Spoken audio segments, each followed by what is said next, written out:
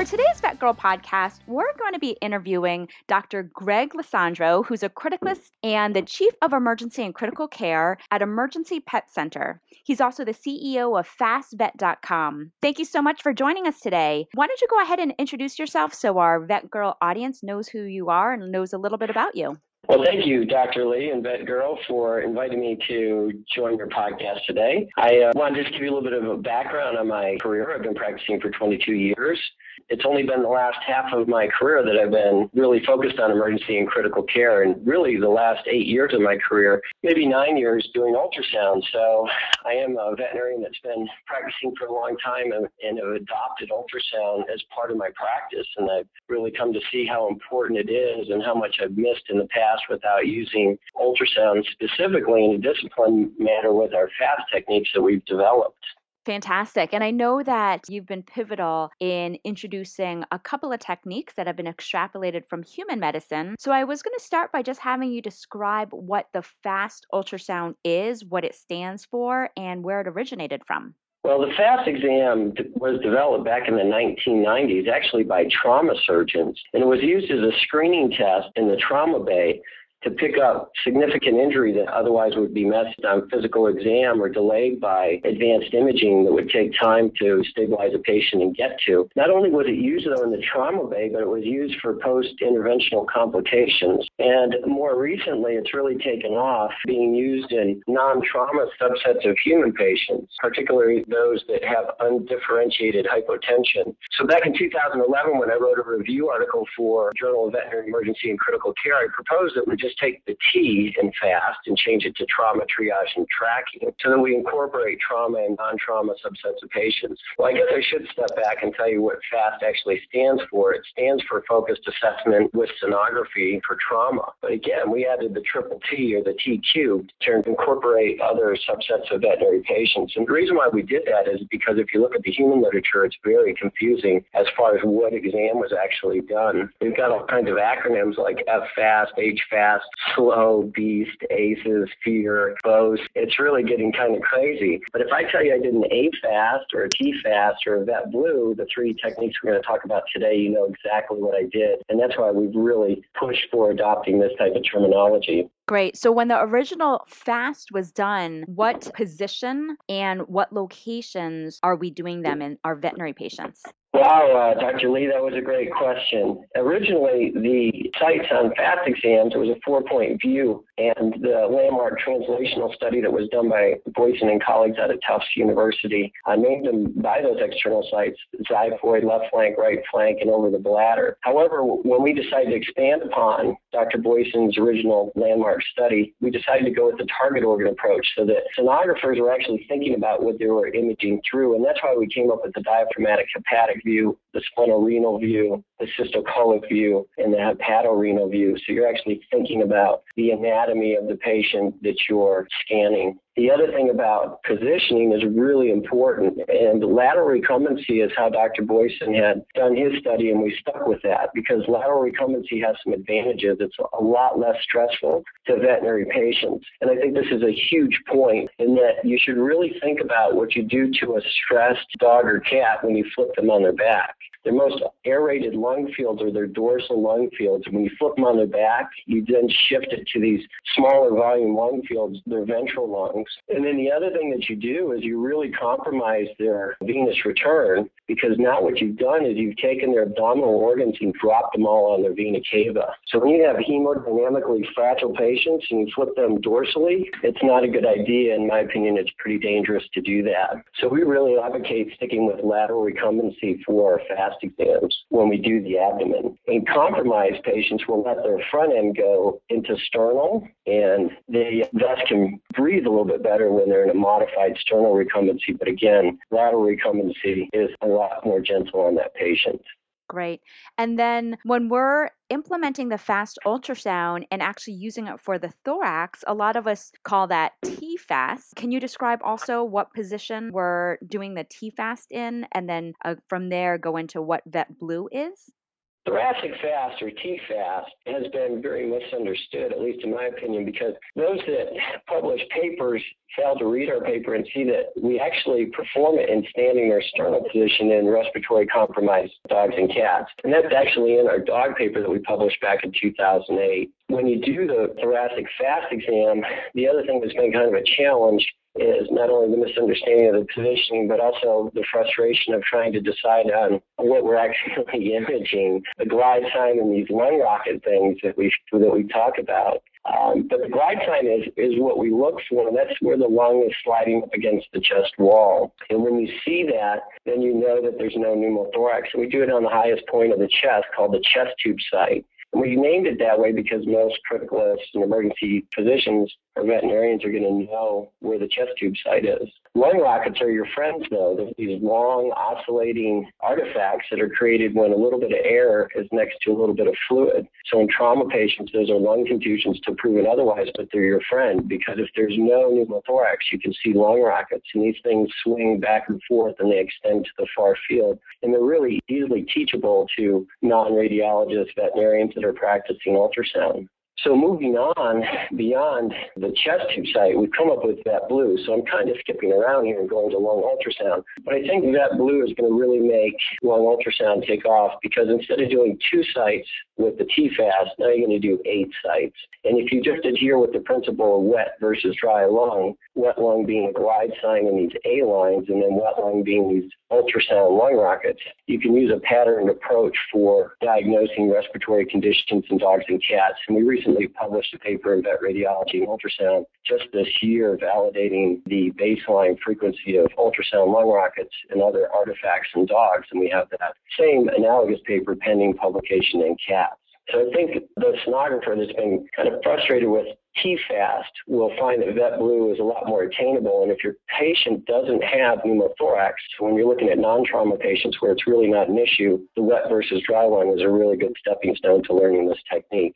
And then finally with T-fast, this is a loaded question, Dr. Lee, the parasternal views, echocardiography, we call pericardial views, because we're surveying the heart and the ventral thorax for any pleural and pericardial effusion. And that can be pretty confusing to a new sonographer. And we're publishing a paper that will come out in the Journal of Veterinary Emergency and Critical Care, better clarifying how you can decipher pleural versus pericardial effusion. And the big point now with T-fast that wasn't in our original publication is that you have to use the diaphragmatic hepatic site, because the muscular apex of the heart in pericardial effusion is really easy to appreciate through that subxiphoid or diaphragmatic hepatic view. And that is the number one view that emergency physicians use in human patients to rapidly rule in or rule out pericardial effusion. And veterinarians using that view will be a lot less likely to mistake heart chambers for pericardial effusion when they use our A-fast and T-fast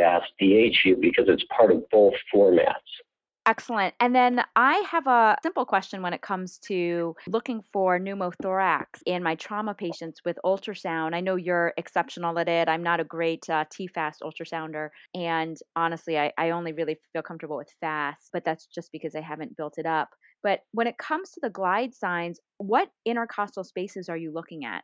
So that's a really good question, and we've learned in time how to eliminate kind of a frustration factor with trying to determine if the glide sign is present. So there's a couple tricks, and we've outlined that pretty well in our new textbook that came out, Focused Ultrasound Techniques for the Small Animal Practitioner. And I think it's pretty well detailed in the thoracic fast chapter, and we also have a VetBlue chapter in there. So it's really the first time to tackle some of these nuances with lung ultrasound for non-radiologists, veterinarians, and even radiologists, because we've really tried to develop a terminology so we can expand upon that. But some tricks that we didn't know about when we first started looking at lung was the ultrasound beam, if you bounce it off ribs by making a one-eyed gator sign, really helps to look for the glide sign. So instead of putting the rib heads off to the side, so it's a two-eyed gator looking at you over the water, which is the analogy that we've used, move the rib head to the center of your field. And you can see the glide sign a lot better because the echoes are distributed a lot differently along that bright white line where the lung should be up against the chest wall. So that's one trick. The other trick that we've learned in time that's outlined in our textbook chapter 2, is looking for the lung point. So, Dr. Lee, if you're looking at the chest tube site, which is between the 8th and 9th intercostal space directly above the xiphoid, and you are wondering if there is a pneumothorax and you think there could be, then drop your probe down to the middle third of the thorax and look for the glide sign, and then drop it down to the lower third of the thorax and then start moving up so you can semi-quantitate the degree of pneumothorax by doing that and see if you can pick up a glide sign. If you can't anywhere on that side and you go to the other side, you can easily see the glide sign with your same settings. Then you've convinced yourself that there really is a pneumothorax on the side that you started on. And again, I can't overemphasize how the one-eyed gator sign works really well. So once I see a glide sign using the one-eyed gator, then I'll go to my intercostal space, and then we start counting lung rockets and other pathology in that space at that location. Great, thank you. How do you implement this in the emergency patient? With trauma cases, do you automatically implement the VetBlue, or once they're stabilized, do you end up getting chest radiographs anyway?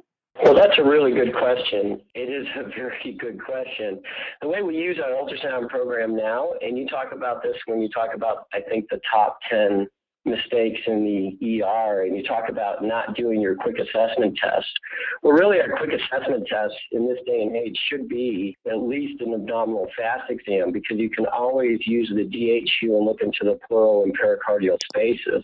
So at least you're looking for pleural and pericardial effusion if you're most comfortable with the abdominal fast exam. So our ultrasound is set up right in the triage area, and it's ready to boot up, and we have templated goal-directed recordings that we use in our medical records. And I think that's really key too, because then it makes you adhere to a disciplined approach when you do any of these three techniques, because you must enter what you see at all those sites, and it creates a standard for your practice where everybody's doing it the exact same way. And that includes our abdominal fluid scoring system. And this podcast of 7 to 10 minutes can't incorporate everything that we could talk about today, but this is really exciting that you've invited me to do this.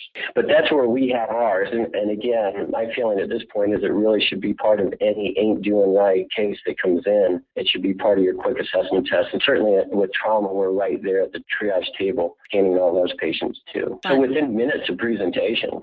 Great information. Just out of curiosity, what do you think the average charge is for TFAST or for the VetBlue? Just because we're not charging, even at the specialty clinic I work at, we're not charging a full abdominal ultrasound or a full echo, but I do agree that it is something that needs to be documented in the medical record. I do think it's an important diagnostic test because it improves your quality of care and gives you an instant list of differentials for what's causing that underlying pleural effusion or abdominal effusion. But in general, what do you recommend charging for abbreviated ultrasound like that?